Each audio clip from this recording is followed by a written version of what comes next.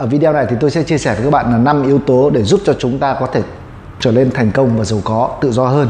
Yếu tố đầu tiên để quyết định sự thành công của chúng ta đó là cảm xúc. Yếu tố cảm xúc. Yếu tố thứ nhất đó là cảm xúc.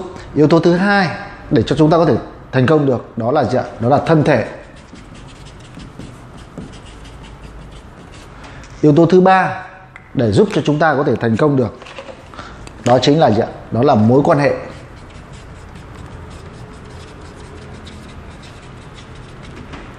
Yếu tố tiếp theo đó là yếu tố về tiền bạc. Và một yếu tố nữa đó là yếu tố về thời gian. Đây là 5 cái yếu tố mà bất kỳ một ai chúng ta đều mong muốn và nó sẽ tác động qua lại với nhau. Khi mà chúng ta có cảm xúc tốt, chúng ta có thân thể tốt, chúng ta có mối quan hệ tốt, chúng ta có tiền, chúng ta có thời gian, đúng không ạ? Và đây là những 5 cái ngôi sao để quyết định sự thành công của chúng ta. Vậy thì theo như bạn, ở trong cái yếu tố này nó sẽ tác động trực tiếp tới nhau, thì yếu tố nào là yếu tố quan trọng nhất và yếu tố nào là yếu tố dễ thay đổi nhất? Thì yếu tố quan trọng nhất ở đây trong 5 yếu tố này đó chính là yếu tố cảm xúc. Khi mà chúng ta có cảm xúc tích cực, chúng ta cảm xúc tốt thì chúng ta sẽ có những cái mối quan hệ tốt.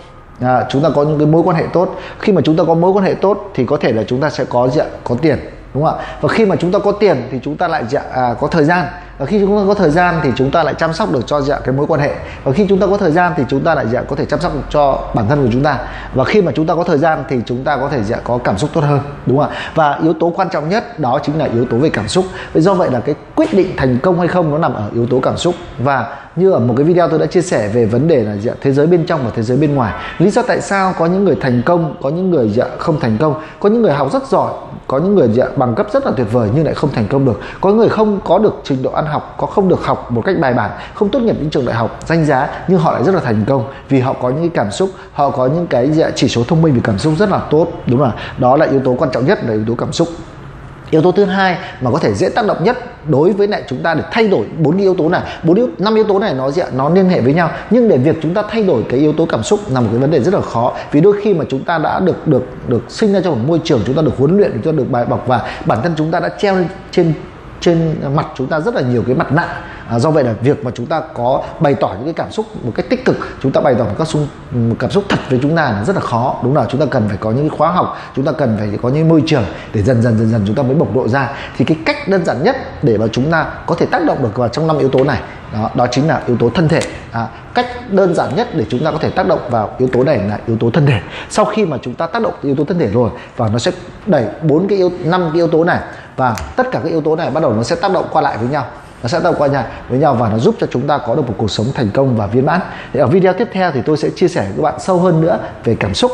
Và trong cái series này thì sẽ chia sẻ làm thế nào để chúng ta có cảm xúc tích cực, làm thế nào chúng ta có thể quản trị được cảm xúc một cách tốt nhất,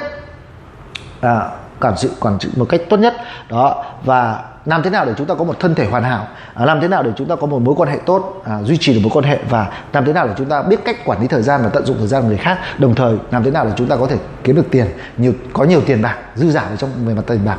Và ở video tiếp theo thì tôi sẽ chia sẻ từng bước để giúp cho chúng ta hiểu rõ hơn cả 5 yếu tố này. Xin chào và hẹn gặp lại các bạn.